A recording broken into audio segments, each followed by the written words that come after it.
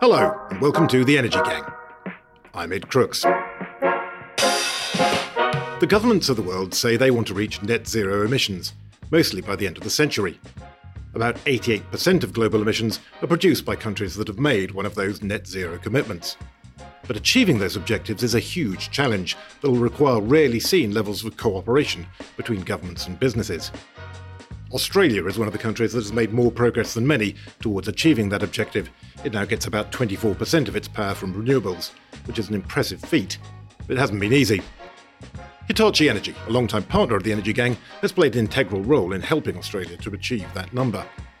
On today's episode, we're joined by two key representatives from Hitachi Energy to discuss what they've been doing in Australia and some of the lessons that other countries can learn from Australia's experience. I'm very pleased to welcome to the show Jürgen Zimmermann, who's a Business Development and Technology Manager for Hitachi Energy based in Australia. Hello Jürgen, thanks for joining us. Hello Ed, great to be with you. And also by John Glassmeyer, who's a Senior Advisor for Grid Edge Solutions, also at Hitachi Energy. Hello John. Hi, pleased to be here. Thank you very much indeed both for joining us.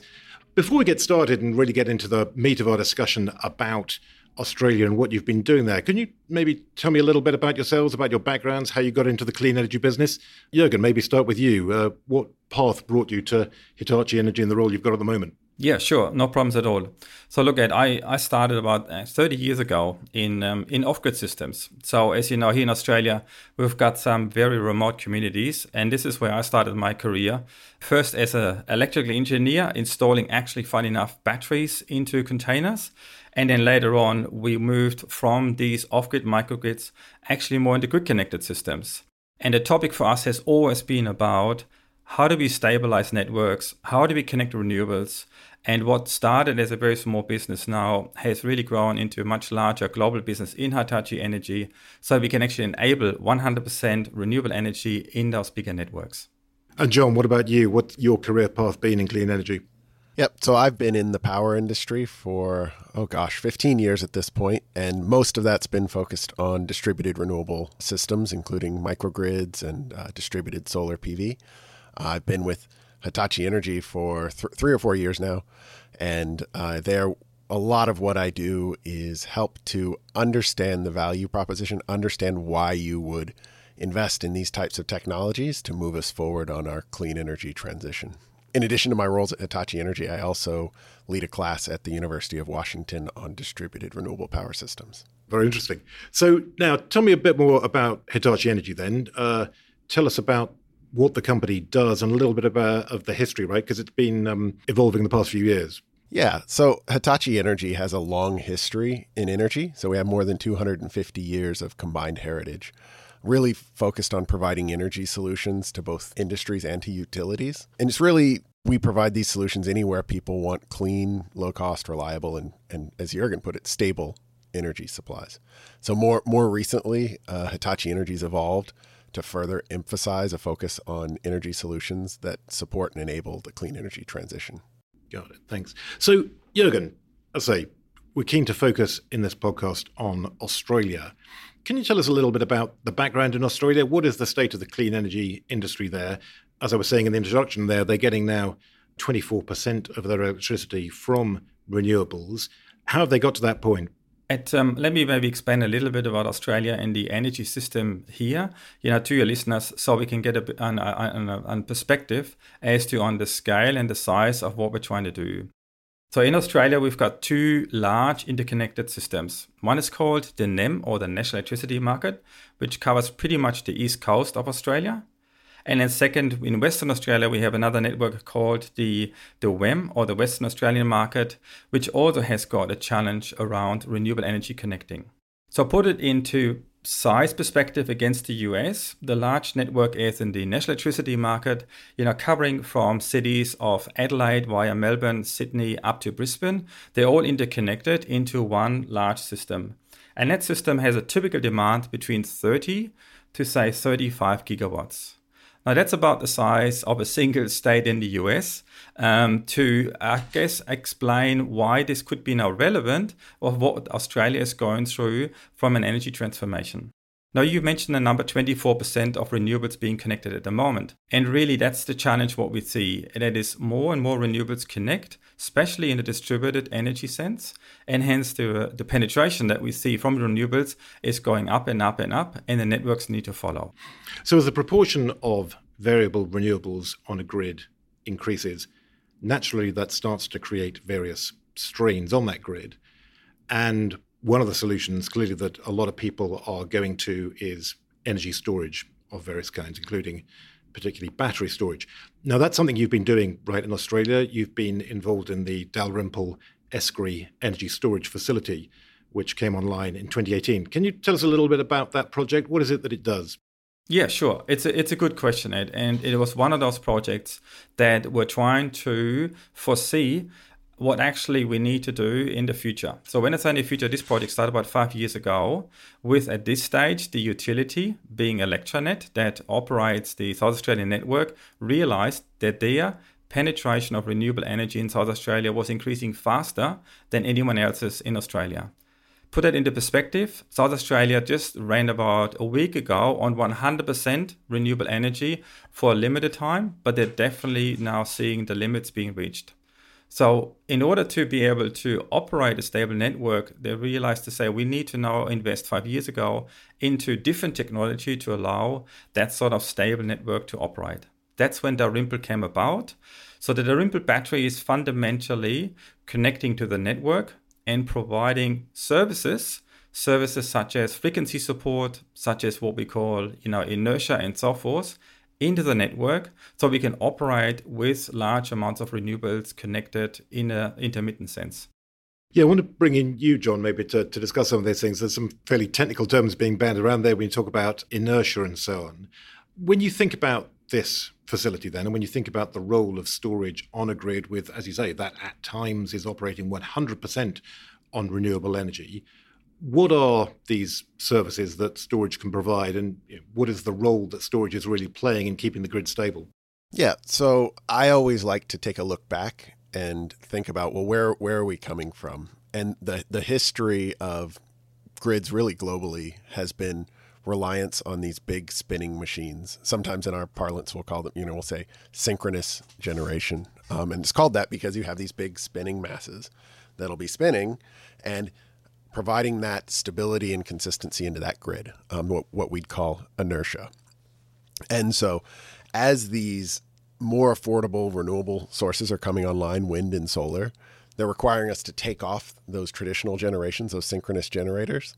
And some of those services are important for the stability of the grid. And the battery energy storage system helps to replace that. And in this particular project, it goes beyond what most battery energy storage systems do and can fully replace those services. So it actually has what we call a virtual synchronous machine. Actually, our proprietary implementation of that is what we call a virtual generator mode, VGM, that is used to inject some of the inertia. So keep that nice frequency going up and down at the, I guess in the case of Australia, 50 hertz, in the US 60 hertz, but keep that nice frequency stable. And at the same time, also provide some system strength. So really keep the voltage analog to the frequency going. And what this means for a person who lives in either other parts of the network in the state of South Australia or even locally, even more directly, it means, reliable power that's delivered to them in the way that everyone expects it, which really helps with how you use your electricity and ensures that you can have that stability, that reliability, that consistency delivered from renewable sources. Right. And so Jürgen was talking about also a range of services that can be provided by the storage facility. So inertia is just one of them, right? I mean, what else is it doing? Yeah, so that particular project is located at the end of a long wire. So in the industry, we'd call that a long radial feeder. And what that means, there's actually a community that lives out at the end of this line, along with a big wind farm, something in the neighborhood of, 91 megawatt wind farm. And those houses and businesses that are in that nearby community, they have about 3 to 4 megawatts of distributed solar photovoltaics peppered across the network. So with these assets coming together, the battery energy storage system with its grid forming inverter, they're provides a linchpin that allows them to continue providing power even if there are, say, issues upstream. And, South Australia as a state is marching along on its energy transition. They have a lot of renewables, but even here, more localized to the network, right around the Dalrymple area, they have a lot of renewables. And so this project was configured so that it can operate as what we call a microgrid. So it can actually operate independent of the state, the whole rest of the state grid. So if there are issues, say a lightning strike were to hit that long line that connects the homes and businesses down at the end of the peninsula, they'll keep their power up. And when there aren't any of those lightning strikes, say, taking out that long line, it injects a bunch of services up into the state grid and ensures that it operates well. So it's really got a multi-layered range of benefits that it provides here in South Australia and locally. And so in terms of the synergy, if you like, between storage and renewables, is the point you would just not be able to have as many variable renewables on the grid in South Australia as you do have without that storage capability? Yeah, that's exactly right. And you'd have it both at the state level and the local level. I mean, that's a really interesting angle here, that it's both local and more regional benefits. That's somewhat unique in how it's configured, and it all comes down to that virtual synchronous machine that's embedded inside that grid-forming inverter of this battery system. So, Jürgen, thinking about conditions in Australia, one of the things I think is really interesting here is the question about market design and government support and what kind of arrangements you need to be able to make this kind of investment in this kind of storage facility in order to provide the services that you are providing.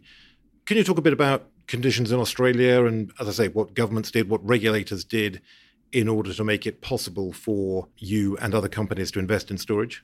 Yeah, no, it's a very good question because, technology is only one piece to solve that transition puzzle, the framework to create investment and certainty around investment, because these are all 20-year and longer assets. We need to ensure that investment, of course, provides a return. So how does it happen at the moment? Storage, of course, from a market point of view, has the simple proposition that you can charge it. That means you're buying energy and then you're trying to discharge again, at a higher price, say, to then sell the energy again. Now, that's just what we would call in the value stack, just one service you can provide.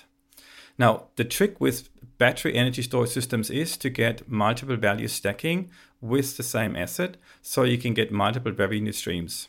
And I just picked the Dalrymple in this case. There was a very innovative business model behind this as well, meaning that the asset owner of this Dalrymple battery is actually the local transmission company, and that's Electranet. But what they do, because they're not allowed to trade in the market because they're a regulated business, they then actually lease part of this battery to a private company. In this case, is actually AGL, who operates part of the battery then in the network and makes money as such in the network.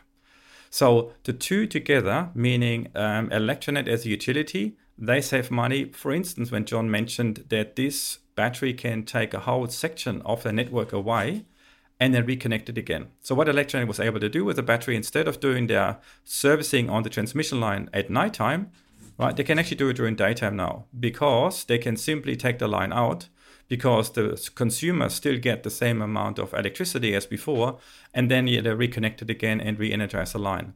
So it's actually benefits that no one saw at the beginning that suddenly became true as well. Yeah, that's fascinating. It's very clever. Yeah, it's one of those things that you just don't realize until you use it and get confidence, of course, in it as well, that that's what you can do. And so there's multiple benefits that come, in this case, to multiple different parties in the value stack. You've been using that expression, value stack, which I think is really interesting. Again, so when you think about the business model for a project like this, and obviously, so it came online in 2018. This was at a time when I guess batteries were even more expensive than they are now. Making the business case relied on getting that sort of value stack of multiple revenue streams, did it? Is that the case, that you couldn't really make the economics work without several different sources of income? Correct. So there are three parts to this. So there was the part where we needed to get access to the market, which was then done through leasing part of the battery. The other part was, of course, realizing the revenue streams that the utility could get by, having less outages, as well as being able to change their maintenance regime. But the third one was that in Australia, we have ARENA. So this is Australian Renewable Energy Agency. So they are a funding body that enhances or supports renewable energy projects. So ARENA supported this project. They could see this is what we need going forward. And the interesting thing here is that ARENA, of course, invested quite a bit of money in it. But because this battery made now so much money after it got commissioned, that they actually got their money back, right? So this was actually not a grant that, where money was given and then nothing came back. They actually all got their money back as well because the way the battery was operated in the network. So there are important incentives at the beginning that we need to get the technology going and connected. But once it's there, you can, of course, back off those incentives because then the market forces usually take over. Got it. And so just to take one more example then, that inertia that John was talking about earlier, how do you get paid for that? How does the facility get rewarded for providing that very important service to the grid? Yes, very good question. So inertia at this point in time in the Australian market is not a revenue stream that you can actually get money from. So that's a challenge for this transition that we're going through. But what's been realized now is that this is actually a missing part in incentivizing developers who put battery systems onto the network to incentivize them to actually now use virtual synchronous machines, which are what we call grid forming inverters. So they form the grid, rather what the business as usual approach is, which is to use grid following, meaning inverters, solar inverters or wind turbines that do need a grid to connect to. So there's a transition here now from a regular point of view, where they're now looking at how can we incentivize developers to invest into virtual synchronous machines so we get more of these devices onto the network. So, John, you're US-based and have a global perspective. When you look at what happened in Australia, from what Jürgen's been talking about, the way he's been describing it, it sounds like actually the Australian authorities, governments, regulators, agencies did a pretty good job of putting together a package that worked to make investment in storage capability possible, created the right incentives for the private sector to put that money in. What are the lessons, do you think, from that for the rest of the world when you look at what Australia's been doing and kind of try to generalize that globally and to think about this enormous global need we're going to have for more storage to back up renewables absolutely everywhere? What are the lessons that can be learned, do you think? Yeah, I mean, so look, the first thing I think to hopefully it's established that the Australian grid is a lot like a lot of the grids globally. It's a lot like the grid we have here in North America. It's a lot like the grid we have in Europe. And, it's gone through this path of let's back up. It's structured in a way that's similar to to these markets. So a lot of the work that the Australian Energy Market Operator, AEMO, and ARENA and the various facets of the market there, a lot of the things that they've done to advance these projects. I mean, it's not like they haven't had road bumps along the way as they've gone through this. And if you can look to what they've done, we can learn from that and try to avoid some of those road bumps. So, for example, Australia has been investing heavily in energy storage technology. And as they've been going along, they learned, had foresight to invest into these types of technologies. And you can see with a project like ESCRI that this grid forming technology really is the future. And so there's that element. And even more recently, they've just done another round looking at recognizing that, Jürgen mentioned inertia isn't monetized yet. They've put out a funding round specifically focused on getting more of these types of systems deployed so that when they do cross over to a fully renewable grid, they're ready for it. Because one of the challenges will be, as you put in renewables, at some point you cross over a line where you need some of that inertia replaced, and you want to be ready for that. That sort of foresight is something I think we can learn from. Another element that they've done is they've been doing a lot of advanced modeling of their network, where they're trying to characterize some of the different assets that are going into the grid. So one of the things they did is, as renewables were coming on, they were starting to have some voltage challenges in some parts of their network. And the old school traditional approach to that was to put in something called a synchronous condenser. But they actually did a bunch of modeling that showed that, well, you can actually use battery energy storage systems to replace that if they have this grid forming virtual synchronous machine technology in it. So that kind of modeling establishes that new power electronic based solutions, new digital solutions, if you will, are able to replace and supplement those types of solutions. So they've been really insightful and thoughtful about how they've been going forward with some of their planning. I think they have had some of those speed bumps along the way, as you would expect in something as ambitious as an energy transition. But I'm really impressed at how they have been navigating it. And I know that in some of the work I've been involved with here in the US, I'm always very careful to point out, look to Australia about what they've done so that as we try to bump up, say, our use of renewables in North America or in Europe, we can learn from some of those steps and do it in a smoother way so we don't have to have as many road bumps. So, John, you've been saying that Australia is ahead of many other countries in the world in terms of its reliance on wind and solar power, and it's been doing some interesting things in energy policy and regulation, which have helped support investment in storage.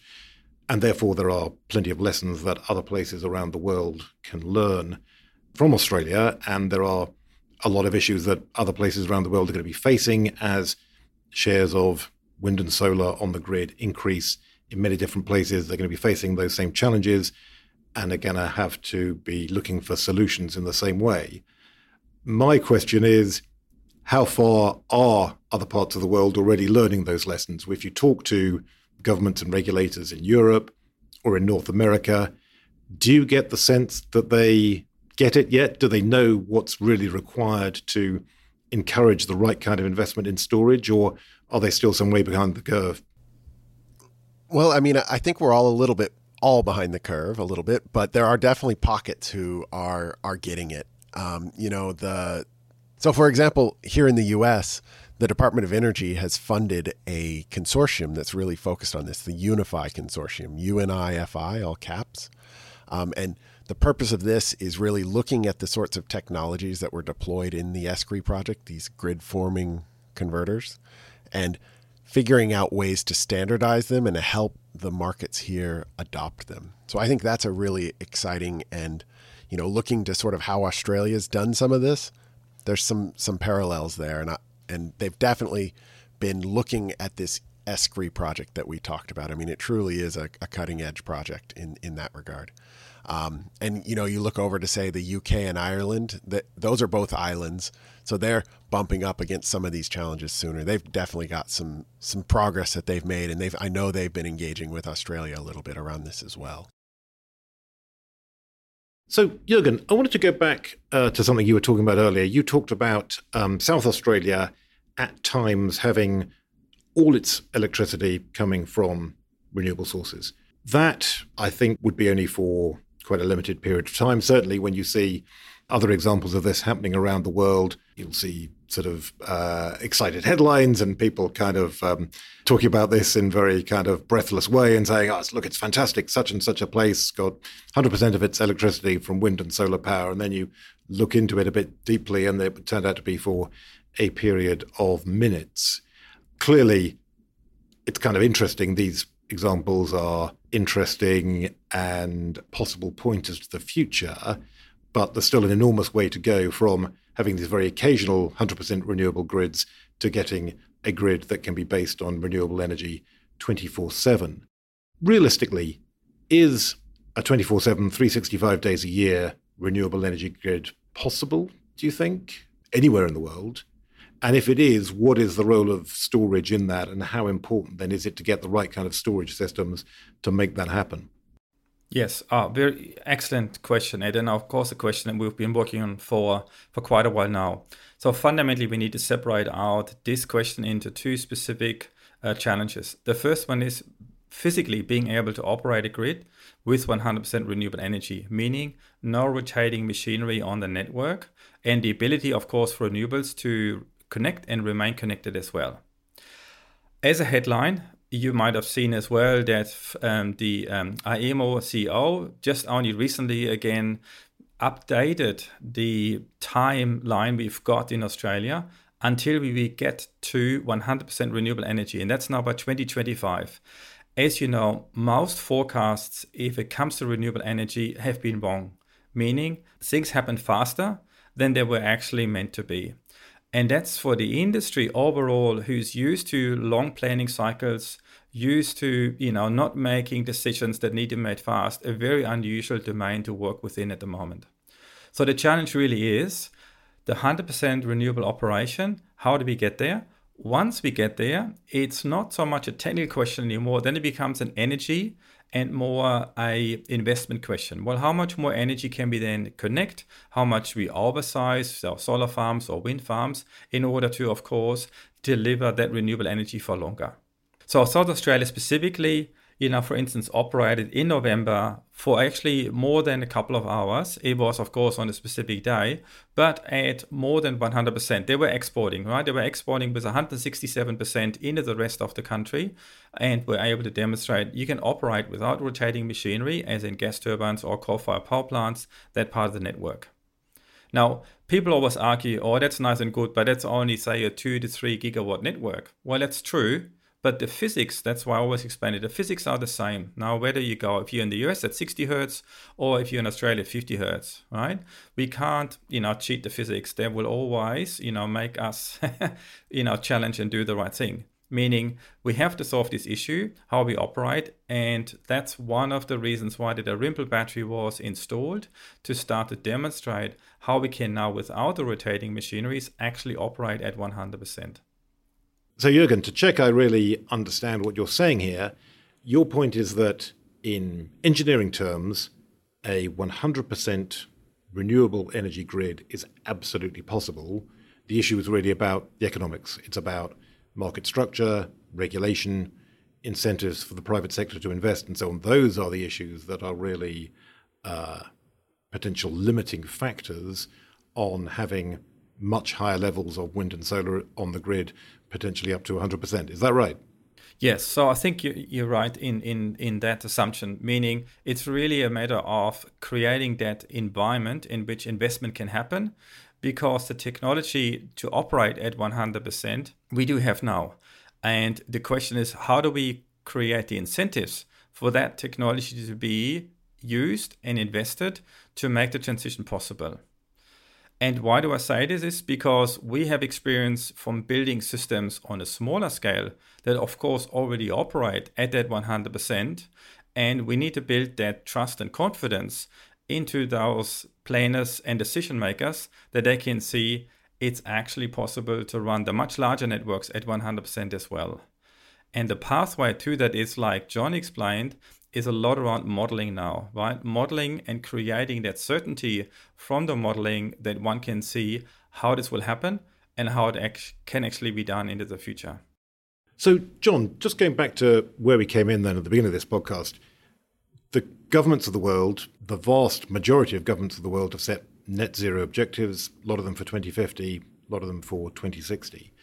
And achieving those objectives is inevitably going to mean having a lot more renewable energy. That's unavoidable, I think, including much higher penetrations of wind and solar power on the grid, potentially pushing towards 100%, even if not quite at 100%.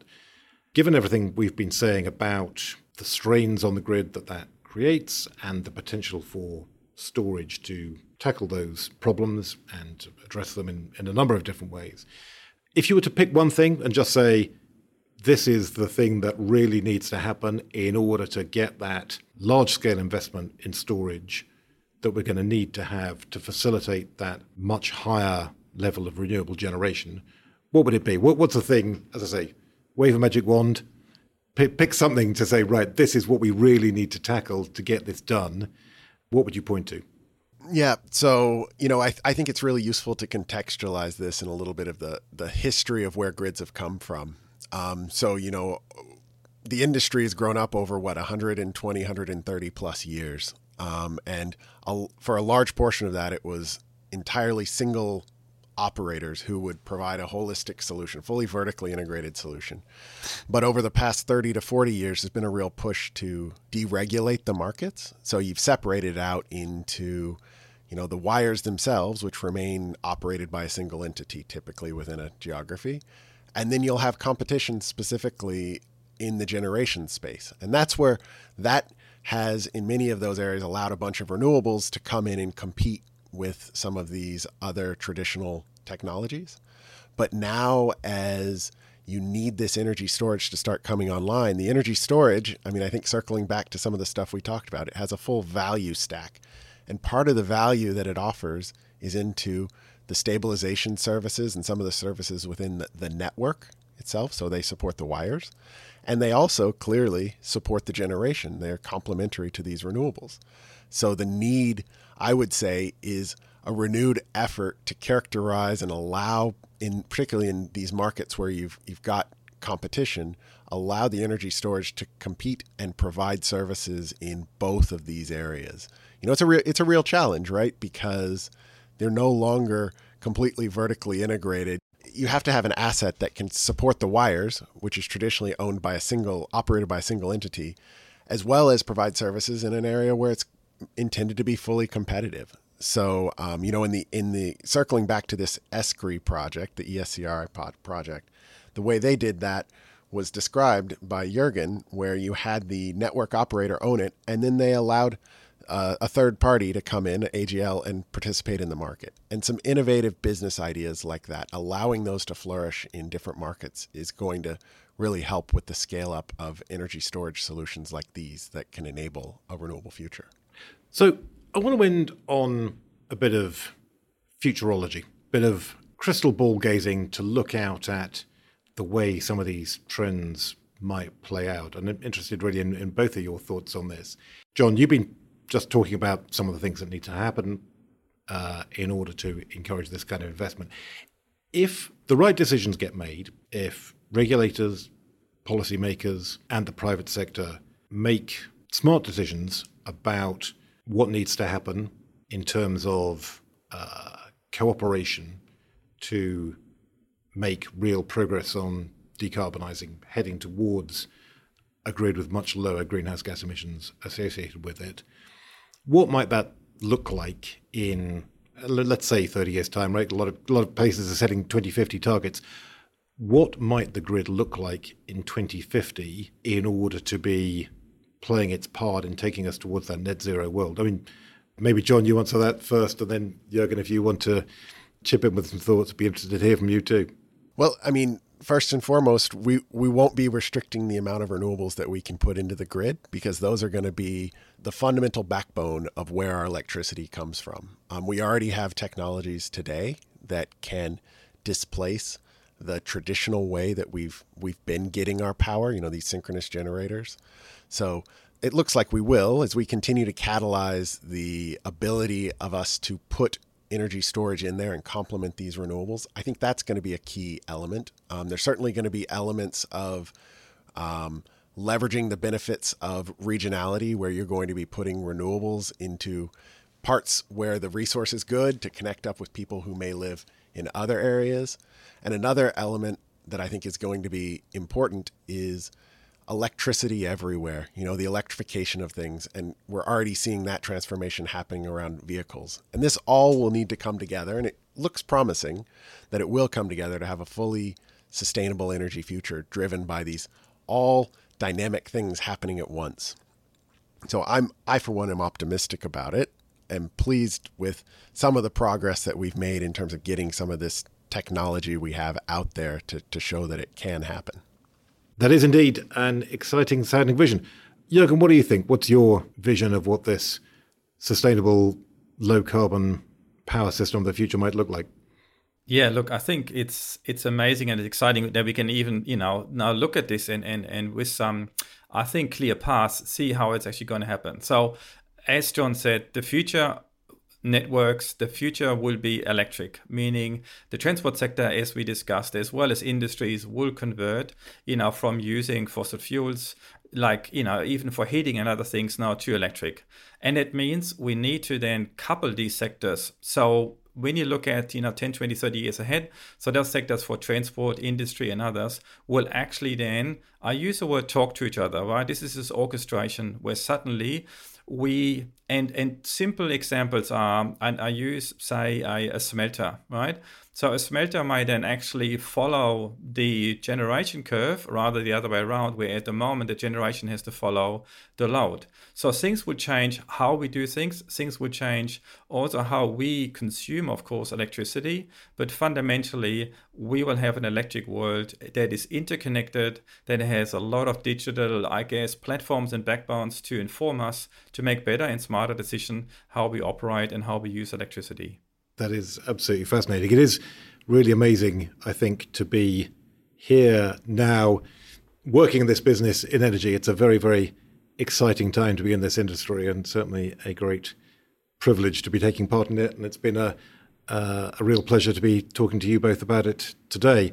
Unfortunately, we do have to stop it there, but John and Jürgen, thanks both very much indeed for coming in to talk about this issue today.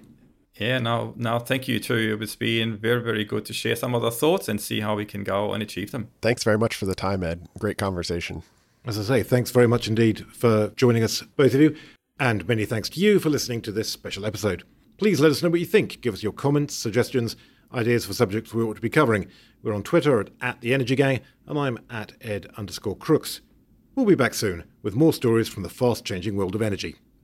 Until then, goodbye.